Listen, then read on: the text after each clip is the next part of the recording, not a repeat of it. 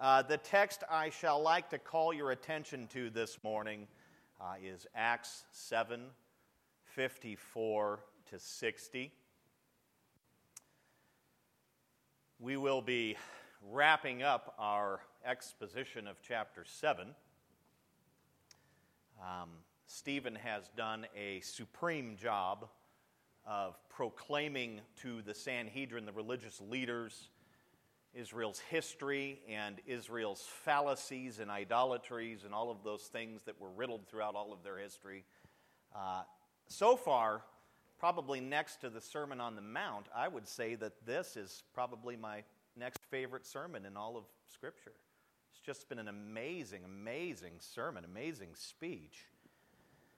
So today we will be examining 7:54-60. We will essentially be looking at how the Sanhedrin responded to Stephen's fiery speech. Before doing so, I'd like to quickly go back through some of the things that Stephen called his listeners towards the end of his sermon, or at the end of his sermon. I brought these things to your attention 2 weeks ago. Last week I took a little staycation and hung out with my family, and it was just really beautiful. And I did come and worship with you guys and listen to Colby preach God's Word, and thought that was a really excellent sermon. And God ministered to me during that time. It was really neat to see how sufferings and bruising and those things play right into our great need of Christ. And so richly blessed by being with you guys last week. But I'd like to just mention briefly some of the things that we talked about a couple of weeks ago. And these are the things that Stephen basically called the Sanhedrin. You might remember that he called them stiff-necked. Stiff-necked means to be obstinate or pig-headed, self-willed, self-reliant, unyielding. Stephen called them uncircumcised in heart, which is to be unchanged, unregenerate, faithless, and ultimately apart from God and apart from His, or disconnected outside of His covenant. Stephen called them uncircumcised in ear, which is essentially means to be unwilling to listen to the truth, unwilling to receive the truth. Stephen also said that they had betrayed and murdered the righteous one, Jesus Christ. That is what they had done. They betrayed him and drug him before Pilate, before men, and he was crucified and killed. These men, the blood was essentially on their hands, so to speak. And lastly, Stephen said that they did not keep the law, which had been entrusted to them by angels. Very interesting rebuke, calls them all of these things. And you may remember, too, if you were with us several weeks ago or a couple of weeks ago, that ultimately Stephen's hearers were left with two options, two choices.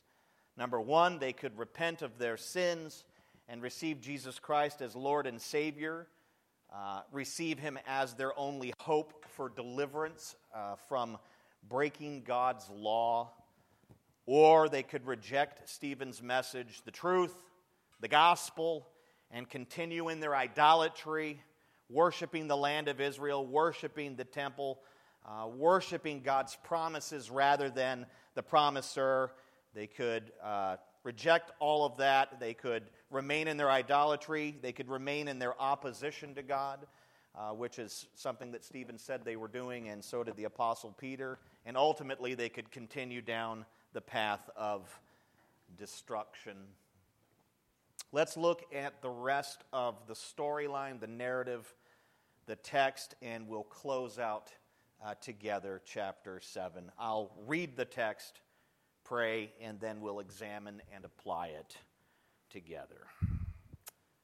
7:54-60.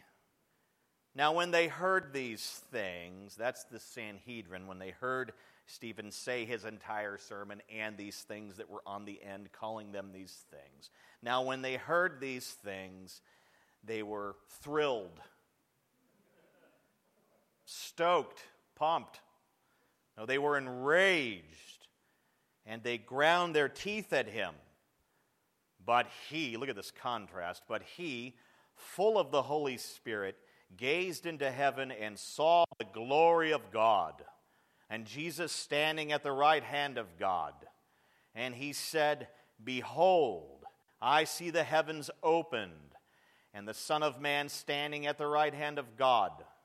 But they cried out with a loud voice and stopped their ears and rushed together at him. Then they cast him out of the city and stoned him. And the witnesses laid down their garments at the feet of a young man named Saul. And as they were stoning Stephen, he called out, Lord Jesus, receive my spirit.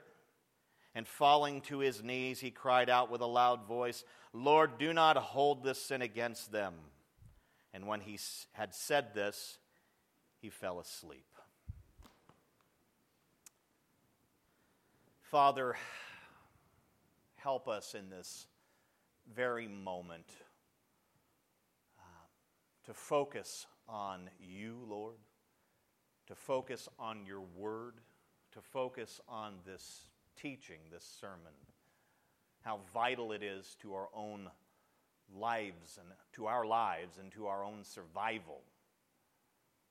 Your word gives nourishment. It saves. It sanctifies. It changes us. Lord, it would be easy for us during this moment to be captivated by the cares of this world, the things that we are experiencing now, the troubles, the tribulations, even the joys. And so, Father, help us, cause us to gently listen and observe, to be in your presence, Lord. Ultimately, Father, we cry out that we would be able to understand the main driving point behind the study of Stephen's sermon and life and ministry. Make that so apparently clear to us today that none would miss the point. Drive it home, Lord. We pray these things in the matchless, mighty name of Jesus Christ, our Savior. Amen. All right, friends. Let's begin with 54.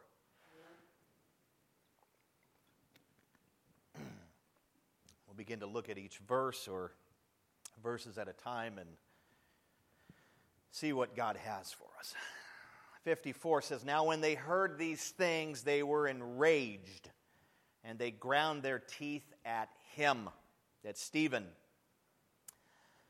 The Sanhedrin responded to Stephen's words, much like they did to Peter's words back in Acts chapter 5. Some of you may have been with us then, most of you were, and remember us going through that passage together. And after warning the apostles, this is the Sanhedrin, after the Sanhedrin warned the apostles to stop teaching in the name of Jesus of Nazareth, the apostles said this, Acts 5:29, and we'll go through to 5:33.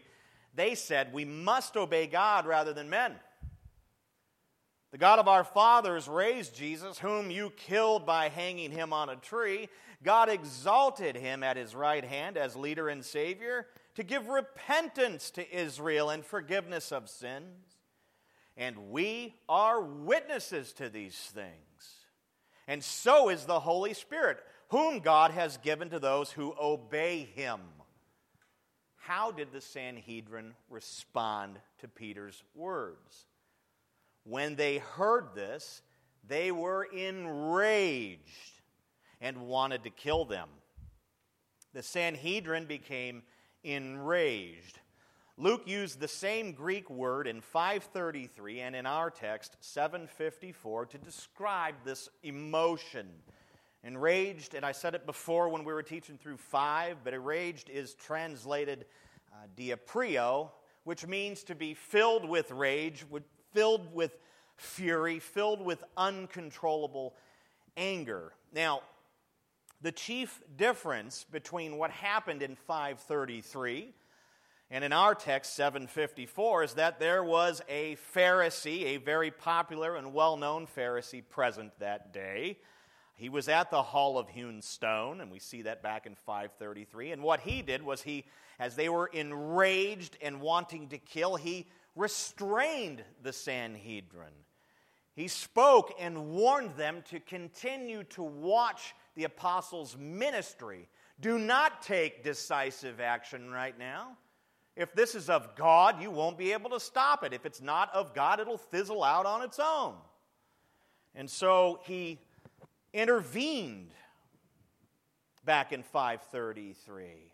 And the Sanhedrin obeyed him. Now, Gamaliel was either not present during Stephen's trial, or he was caught up in the fury, because no attempt to chill things out, no attempt to cool things down was made by him in our text. Luke goes on to say that they ground their teeth at Stephen. When I read this, I had a vision in my mind's eye and an image of wolves grinding their teeth at their prey, or just before they're about to pounce on their prey. And the Bible actually paints that sort of image here. These men had become like ravenous, snarling wolves at the words of Stephen. Now, I recently watched a movie called The Grey. It was the first movie I've watched in a long time where the ending really stunk because the hero gets killed. I don't know if you've seen it. Be careful, it's got about 300 F-bombs in it and a whole bunch of other stuff. But at the end of the movie, there's this great showdown. All of these plane crash victims have been pursued by these ravenous wolves, and one by one they've been eaten and killed. And in the end, Liam Neeson's the only guy left, and he's kind of in this little area, and there's all these wolves around him snarling and growling and licking their chops, and they're ready to go, and he like breaks a bottle, and he's like ready to fight. And I think this is the image that we get here in a way, that you've got the Sanhedrin, these 70-some-odd religious men, the highest-ranking religious men in the whole community, in the whole area, in the whole province, and they're around him like these snarling, bloodthirsty wolves. And you've got Stephen in the middle. That's the kind of imagery our text paints with this gnashing or grinding of teeth. The Bible uses this imagery in several other passages. King David said, Psalm 35:16, like profane mockers at a feast, they gnash at me with their teeth. Arrgh. Psalm 37:12 says, the wicked plots against the righteous and gnashes his teeth at him. Snarling, ravenous wolf action towards the righteous. Job 16:9, Job said, he has torn me in his wrath and hated me. He has gnashed his teeth at me. My adversary sharpens his eyes against me. Job was speaking about God. His tribulation had caused him to just get on that precipice of cursing God. I mean, the man had lost it all. He believed for a season there that it was God who was tormenting. And in a way, God was. He thought of the Lord as this gnashing, ravenous wolf against his life. Look at 55. You can kind of see that now playing out. You've got this guy in the middle and all of these men who are gnashing at him. And one commentator said they were actually biting him. I really couldn't find that there. I guess saying that they were gnashing at him, he interpreted that to mean that they were biting at him. I don't know. But he's surrounded by these men. They're like wolves, and his words have just incited them to beyond rage and anger. Now, in 55, Luke immediately contrasts the Sanhedrin with Stephen. I love how the authors of Scripture do these things. While the religious leaders were snarling and grinding their teeth, Stephen is the middle, and he is composed. Look at 55. But he, Stephen, full of the Holy Spirit, gazed into heaven and saw the glory of God, and Jesus standing at the right hand of God. Luke tells us that Stephen was full of the Holy Spirit. This is the opposite of what the religious leaders were filled with. They were filled with rage and fury. Being full of the Holy Spirit gave Stephen the unique ability to call these men what they rightfully were, but to do it in a way that was non-combative and peaceful. This is known as speaking the truth in love. Now, all Christians are capable of speaking the truth. They say things about Jesus and the gospel. They can talk about creation. They can talk about the fall of man. They can talk about Noah's Ark and Sodom and Gomorrah, all of these things, etc., etc. But the absolute key to all of this speaking, to talking, is being full of the Holy Spirit. We must be full of the Holy Spirit when we present God's truth to those around us. Being filled and full of the Holy Spirit grants us divine composure when our enemies align themselves against us, is what we're seeing here is well. Without the Spirit's fullness, filling, presence, and leading, we are susceptible to anger, susceptible to malice, defensiveness, competitiveness, and lack of patience. Without the filling, presence, and leading of the Holy Spirit, we simply cannot engage others with the truth in a manner that maintains God's honor, integrity, and character. Quite frankly, we make a mess of things. We make things worse so often. Now, engaging others with the truth through the fullness of the Holy Spirit, the filling of the Spirit, through the presence and leading of the Holy Spirit, does not always ensure that our listeners will respond the way that we want them to respond. Such is the case with Stephen. But we must remember what our ultimate goal is. Our ultimate goal is not to merely speak the truth to those around us. Our ultimate goal is to magnify, exalt, and glorify God. The magnification, exaltation, and glorification of God are the ultimate goal of all preaching, teaching, evangelism, and conversation. All that we say and do is for the glory of God. 1 Corinthians 10:31 says, "So whether you eat or drink or whatever you do, whatever it is, do it all for the glory of God." That leads us to this.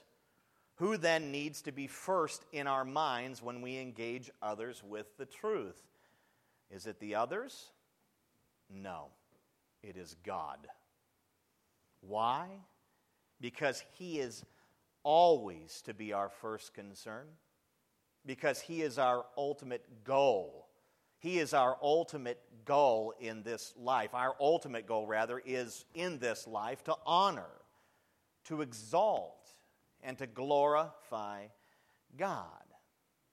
That's a bit of a perplexing thing. How often do we enter into conversation with others, or we begin to proclaim the gospel, and God isn't the first person that we think about? It's just that individual in front of us. If we allow God to govern our thoughts, minds, and attention before we engage, we're going to do, I would say, through the fullness of the Holy Spirit, a much better job of glorifying Him in our conversation, in our preaching, in our words. But I think that God is so often the last person that we think about. We're so ultimately consumed with speaking words to this individual that we don't first consider God. How might He want me to speak? Lord, how might I speak in a way that glorifies Thee? It would certainly save us a lot of trouble and heartache if we were to first consider that we ultimately have an audience of one, God Almighty. And His glory, His exaltation, all of those things are our primary goal in life. He is the one that we want to magnify. When God's glory is our target, He shoots arrows through the hearts of lost men and women when we proclaim the gospel. God does His redeeming work. He does. God carries out His objectives. We honor Him, we glorify Him, we lift Him up. And ultimately, the words that we speak, those great gospel words, are left in His hands. And He can apply them the way that He desires to apply them. It's so critical that we get this. And this is essentially who Stephen is and what he's doing. His concern is to magnify God, to glorify God, to exalt God in his preaching. Does he want to win his listeners to Christ? Absolutely. But first and foremost, the glory of God is his most earnest desire. Who needs to be in our minds when we engage others with the truth? Is it the others? Yes, to some degree, but first and foremost, God Almighty. Look at the rest of 55. While full of the Holy Spirit, it says Stephen did what? He gazed into heaven and saw the glory of God and Jesus standing at the right hand of God. This is incredibly interesting. Stephen saw I would say, an amazing vision. He saw the glory of God and Jesus standing at the right hand of God. What was the purpose for Stephen's vision? And why did he see Jesus there, present, standing? I have a handful of reasons that might bring some clarity to this whole vision and experience in Jesus standing and these things, and I'd like to put them out for you. One thing that you must understand is that in Jewish culture, it was customary for judges to stand when rendering a verdict. Okay, as Stephen gazed into heaven, he saw a vision of Jesus standing up from his throne to give a verdict, just as a judge would stand up from his bench to give a verdict. Now, this obviously begs the question, is Jesus a type of judge? The answer is yes. John 5:27 says so clearly and profoundly that God has given Jesus what? Authority to execute judgment, because he is the what? Son of Man. God the Father gave his Son, Jesus Christ, the unique title of judge over all. In Stephen's vision, we see Jesus, the judge over all, standing to render his verdict. What was Jesus' verdict, the judge over all? Isaiah 54:17 answers this very nicely.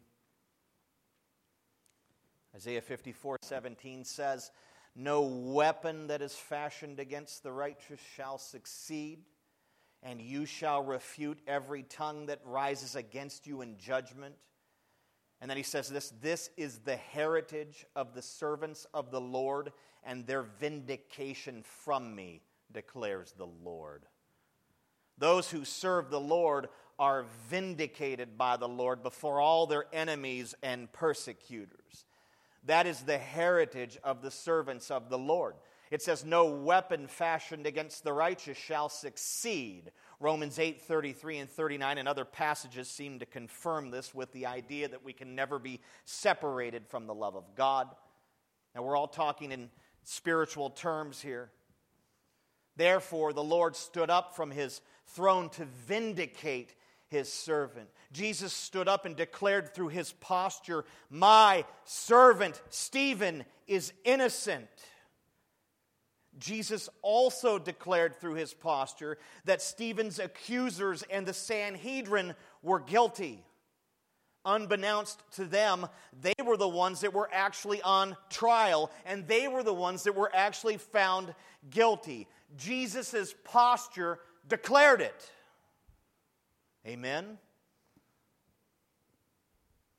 King David wrote in Psalm 97:17, I'm paraphrasing a bit, but it still means this. Who rises up for me against the wicked, and who stands up for me against evildoers? He cries out. And then he says, it is the Lord who is my help. The Lord Jesus, the judge, He is the judge. He is the judge who rises up and declares that His servants are innocent. The Lord Jesus vindicates His servants. Isn't that marvelous? That when the enemies of Christ and of us align against us, we have a mediator, we have a judge in heaven who declares, sling your allegations, say what you will, they are in me, therefore they are innocent. They have broken not my laws. I vindicate them. How marvelous is this? I love how King David echoes that way back. So amazing, so truly amazing. Now, the last reason why, and I'm certain there's far more than I could come up with. I have a very futile, limited mind. Some of you have greater minds than I do. The last reason that Jesus stood up was to welcome Stephen. Stephen knew that his life was about to end. He knew that the Sanhedrin was going to kill him. He knew that he was about to die for the sake of the gospel. He knew that he would soon be in the presence of his Lord. And at the hour of his great need, at the hour of darkness, when his enemies, those wolves, were about to devour him, he saw the Lord in all His radiant glory, standing next to the Father, waiting to receive him. Taking all of these reasons for this vision and Jesus standing together, combining them, makes Stephen's vision a gracious gift from the Father. The Father wanted Stephen to know that he approved of his speech, ministry, and life. God wanted Stephen to know that he knew that he was innocent and that his persecutors were the guilty ones. The Father wanted Stephen to know that his son Jesus Christ was standing and waiting to receive him. The vision was meant to encourage and embolden Stephen in his most difficult hour. And it gave Stephen the courage to share with his listeners this very vision. And as we will soon see, this testimony about his vision is the straw that broke the camel's back. It is the crack that caused the dam of the Sanhedrin's anger and fury to explode and spill over on him. Look at 56 and 57.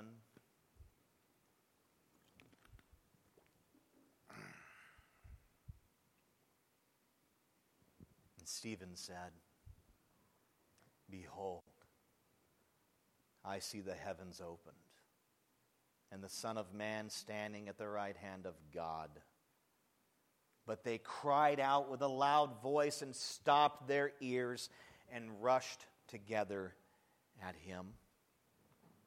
Why did this statement cause the Sanhedrin? Why did this testimony about his vision cause the Sanhedrin to react the way that they did? The better question might be, how did the Sanhedrin react to Jesus when he said nearly the same thing, a variation of this? When grilled about being the Son of God, Jesus said in Matthew 26:57, I had this giant section, not a giant section, I had this particular section read today, and I'm going to reiterate a little bit of it. When grilled about being the Son of God, Jesus said in Matthew 26:57, "You have said so, but I tell you, from now on you will see the Son of Man seated at the right hand of the power and coming on the clouds of heaven." How did the Sanhedrin respond to Jesus' testimony, to his prophetic words? Matthew 26:65-68. Then the high priest tore his robes and said, He has uttered blasphemy. What further witnesses do we need? You have heard his blasphemy. What is your judgment, men of the Sanhedrin? They answered, he deserves death. And then it says in 67, they spit in his face and struck him, and some slapped him, saying, prophesy to us, you Christ. Who is that struck you? Jesus declared before the Sanhedrin that they would see him, the Son of Man, seated at the right hand of God. This meant that they would see him as the judge over all. That was the last straw for the Sanhedrin. Jesus' statement broke the dam of the Sanhedrin's anger and fury. They rushed him, they spit in his face, they started beating and mocking him, and a little later they took him to Pilate to be crucified. Jesus' testimony cost him his life. For a few days, that is. Stephen echoed the Lord's words. He declared that he saw Jesus in his glorified state as the judge over all. And when he testified to that, the Sanhedrin remembered Jesus' words and then exploded in rage and fury and violence, and they screamed, no! And they covered their ears and they rushed at Stephen. Look at 58.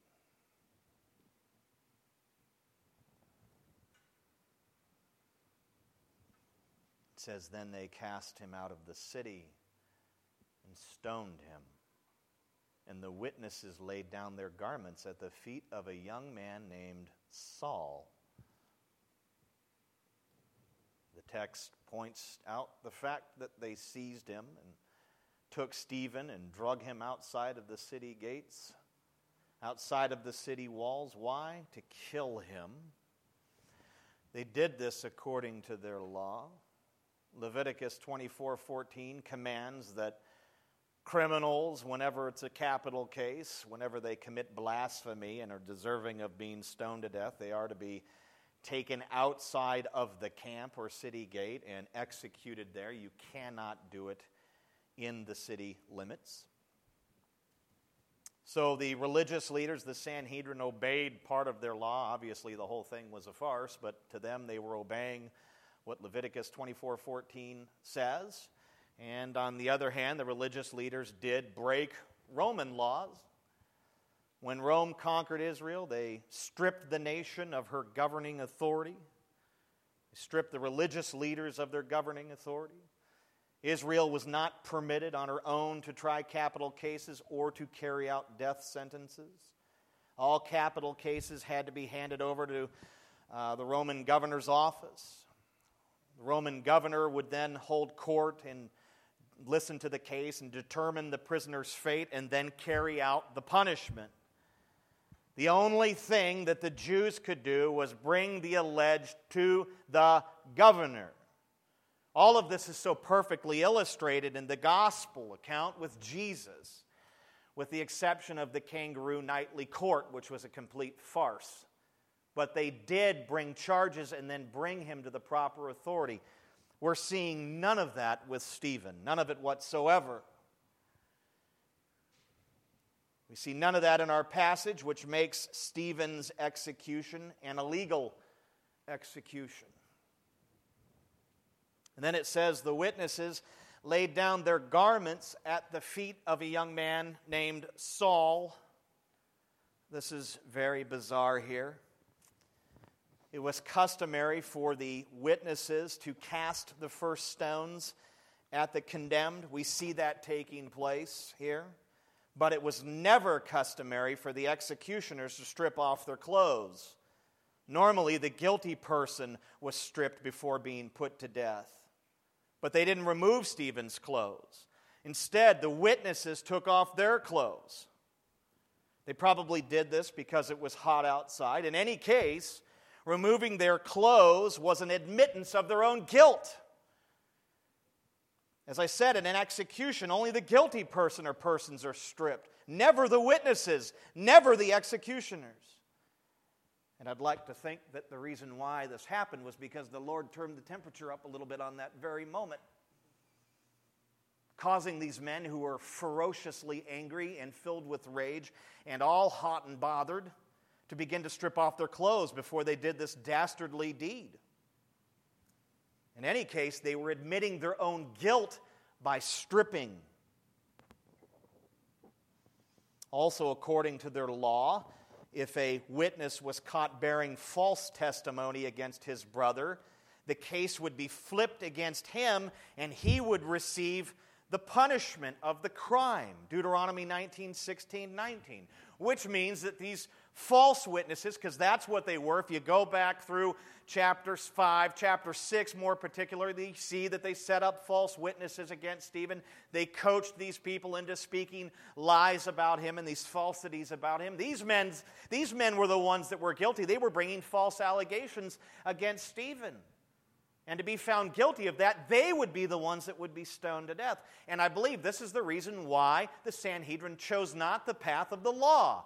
Because if they would have taken the case before Pilate, it would have been thrown out.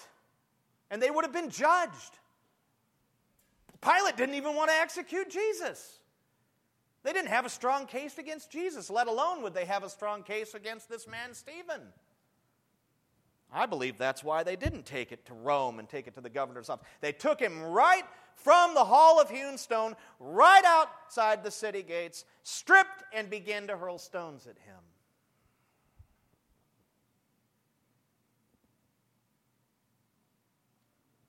Oh, these men were guilty, and Jesus knew it, and it was hot out, and they admitted to their guilt by taking off their outer garments, which is exactly what would have happened with the condemned.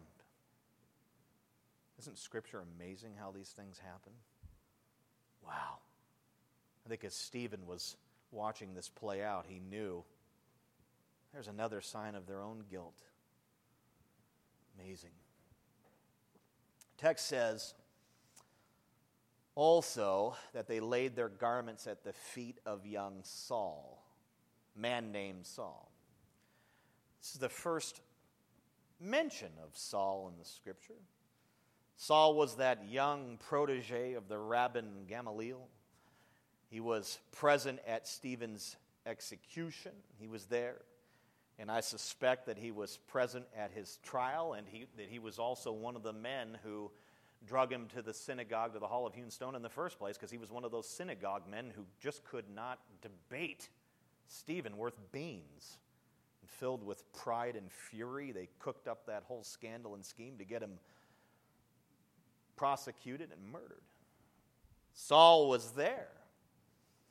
It would appear that Saul had gained a bit of popularity because the witnesses placed their clothes, their garments, at his feet. This act may have been a gesture of respect or something like that. We'll really begin to look at Saul in the coming weeks. So I'd like to save our examination of him for then. It's going to be great. Let's look at 59 to 60.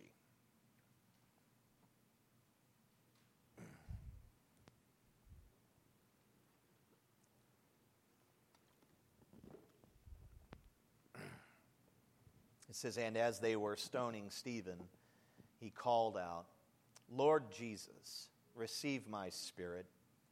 And falling to his knees, he cried out with a loud voice, 'Lord, do not hold this sin against them.'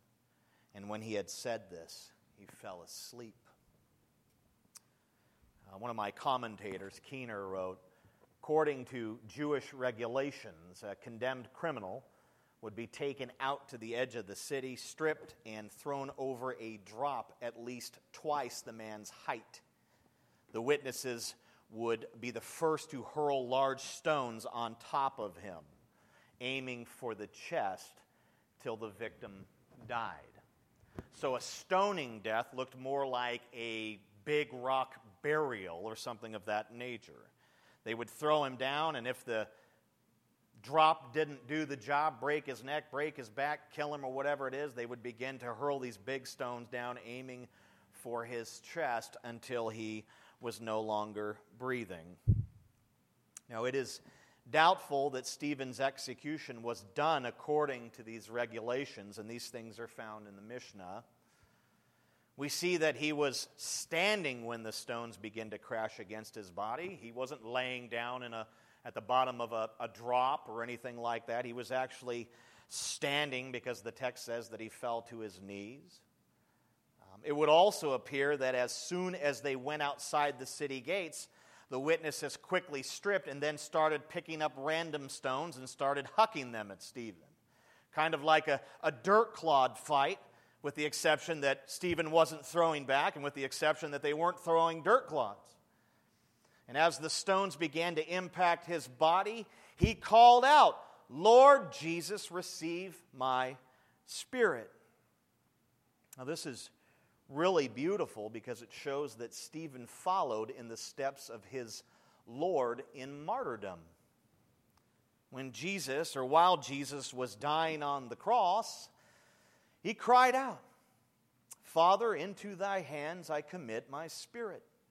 Stephen mimicked his Lord to some degree, but he called out to Jesus, who is the mediator, rather than to the Father to receive his spirit. Stephen understood that the only way to the Father was through the Son. That is why he said, "Lord Jesus, receive my spirit." And he knew that his Lord was standing and waiting for him because of his vision. And as the stones began to snuff out his life, he then fell to his knees and shouted, "Lord, do not hold this sin against them." At a stoning, the condemned person was to confess his sin and pray, "May my death atone for all my sins." But Stephen confessed not his own sin, but that of his false accusers. Here again we see how he mimicked the Lord in a way. In Luke 23:34, while on the cross, Jesus said, "Father, forgive them, for they know not what they do." Stephen traded or swapped Father with Lord and then begged the Lord not to hold his murder against his killers. How could he, at this moment, desire for his killers not to be held accountable for his murder? How could he cry out for mercy rather than for justice for them? The stones were crashing against his body and face, and the blood was flowing, and his sight was growing dim. And with his final breath, he cried out, "Do not hold this sin against them." How could he do this? How could he do something like this? My first inclination for myself is that's not what I would do. Stop him and kill him. Call down fire. I'm a wannabe son of thunder here. Come on. You're standing, you see me. Don't you see what's going on here? Can you do something about it? I'd like to continue to preach the gospel. This isn't right. This isn't just. No, he says, "Do not hold this sin against them." How could he do this? How could he say such a thing? Exactly. My thoughts exactly. I'll give you the answer. It was because of the love of Jesus. Only the love of Jesus can compel a person to love his enemies more than his own life. Only the love of Jesus can move a person to plead mercy for his killers. Love is what controlled Stephen. It was love, the love of Jesus, that compelled Stephen to preach the gospel. It was the love of Jesus that moved him to defend the faith. It was the love of Jesus that caused him, that compelled him, that moved him towards laying down his own life. It was the love of Jesus that caused him to plead for his killers. What a deep, tremendous, transformational love is the love of Jesus. It's by love that he could do what he did. And the very reason why I get defensive and do things that I shouldn't do at times like this, and boy, have I never experienced anything quite like that. It's not love that drives me. It's not a realization of the love of Christ and how deep and profound and wide and extraordinary His love is for me. It's quite marvelous how He responded. Only the love of Jesus can do such a thing. He mimicked His Lord's own words. Jesus cried out, "Father, forgive them." Stephen said, "Do not hold this sin against them. They are the same." This man was deeply impacted and changed and transformed by the love of Christ. Only the love of Jesus can move someone like this. Lastly, Luke tells us that Stephen fell asleep. In the New Testament, whenever a believer passes away, it says that they fall asleep. Whenever a non-believer passes away, it says they die. MacArthur wrote, "Sleep is a lovely way to describe the death of a believer. It is painless and temporary and takes one from the experience of weariness, work, and consciousness of all the problems of life to the freshness of a new day." Stephen fell asleep. His body was placed in a tomb as a seed that would rise up on Resurrection Day to live again forever in the presence of the Lord, perfected, perfect. He fell asleep. In ending, I'd like to ask a simple question. What is the point to all of this? We have studied the character, faith, ministry, and speech of Stephen for many, many weeks. At this point, it would be very easy for us to desire to become like Stephen in so many ways. We have marveled at this amazing man of God, and it would be quite natural for us to want to be like him through all of the study and time. But I know that if Stephen were with us, he would call for us to look to someone else. Stephen would say, "Do not set your sights on me." Stephen would say, "Do not aim to be like me. If you do so, you have missed the point." I know Stephen would say, "The point of my life and example is Jesus." Jesus is the point. Stephen wanted his life to point to Jesus, not to himself. The same can be said about the Apostle Paul and every other good, godly man and woman in the Scriptures. The point is always Jesus. It's always Jesus. And how often do we become captivated with this individual or even somebody we know, and the next thing you know, we begin to aim our sights towards that. I want to be like that person. I want to be like that guy. I want to have the faith of Stephen. I want to look like him. I want to be like the Apostle Paul. You know, when I taught through the book of Colossians, by the time it was all said and done, I was striving to become like Paul. And if Paul would have been standing in front of me, he would have said, "You've missed the point." Paul would say, "I have failed all of those years of ministry. If you desire to be like me." We live in a church age where every church is trying to be like the other church, and every Christian is trying to be like all of these different characters in the Bible, and all of these characters in the world, and all of these characters in Hollywood, and it is a sin. The point is Jesus, always. And I'm not verbally abusing you, I'm verbally abusing myself because I am a culprit. so easily led towards becoming and wanting and desiring to be something else. How often I miss the point. I entertained 50 different applications for this entire series looking at Stephen. How to be a better apologist, how to do this, how to be more like Stephen, how to do this. And the Lord came to me and said, wrong, you've missed the point of my text. You are to be like me. Stephen points to me. Can you be a better apologist? Yeah. Are there things that we can learn from him? Of course. But for crying out loud, it's all about Jesus. That is the point.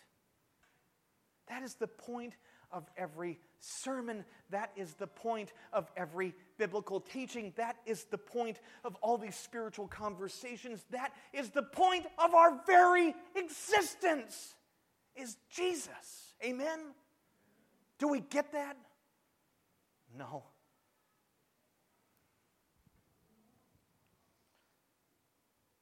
When believers began to argue over whom they followed, I follow Paul. I follow Apollos. I follow Cephas. I follow Christ. The Apostle Paul rebuked them and said, is Christ divided? Was Paul rather crucified for you? Or were you baptized in the name of Paul? Paul's words drip and ooze with sarcasm. Paul's point was, it's all about Jesus. You're following Jesus. When you follow me, you're following Jesus. When you see me, you see Jesus. When you listen to me, you hear Jesus. We all follow Jesus. He is the point. He is the point. When we set our sights and minds and hearts on other things, we fall dramatically short of where our focus is to be. When we receive Jesus as the main point of the Scriptures and of all preaching, and as a result of that, we set our hearts and minds on Him, we honor the great men and women of the Bible, and more importantly, we honor the Lord. May we as a church never get off track, especially as leaders, by following the servants rather than the Savior. Why? Because it's all about Jesus.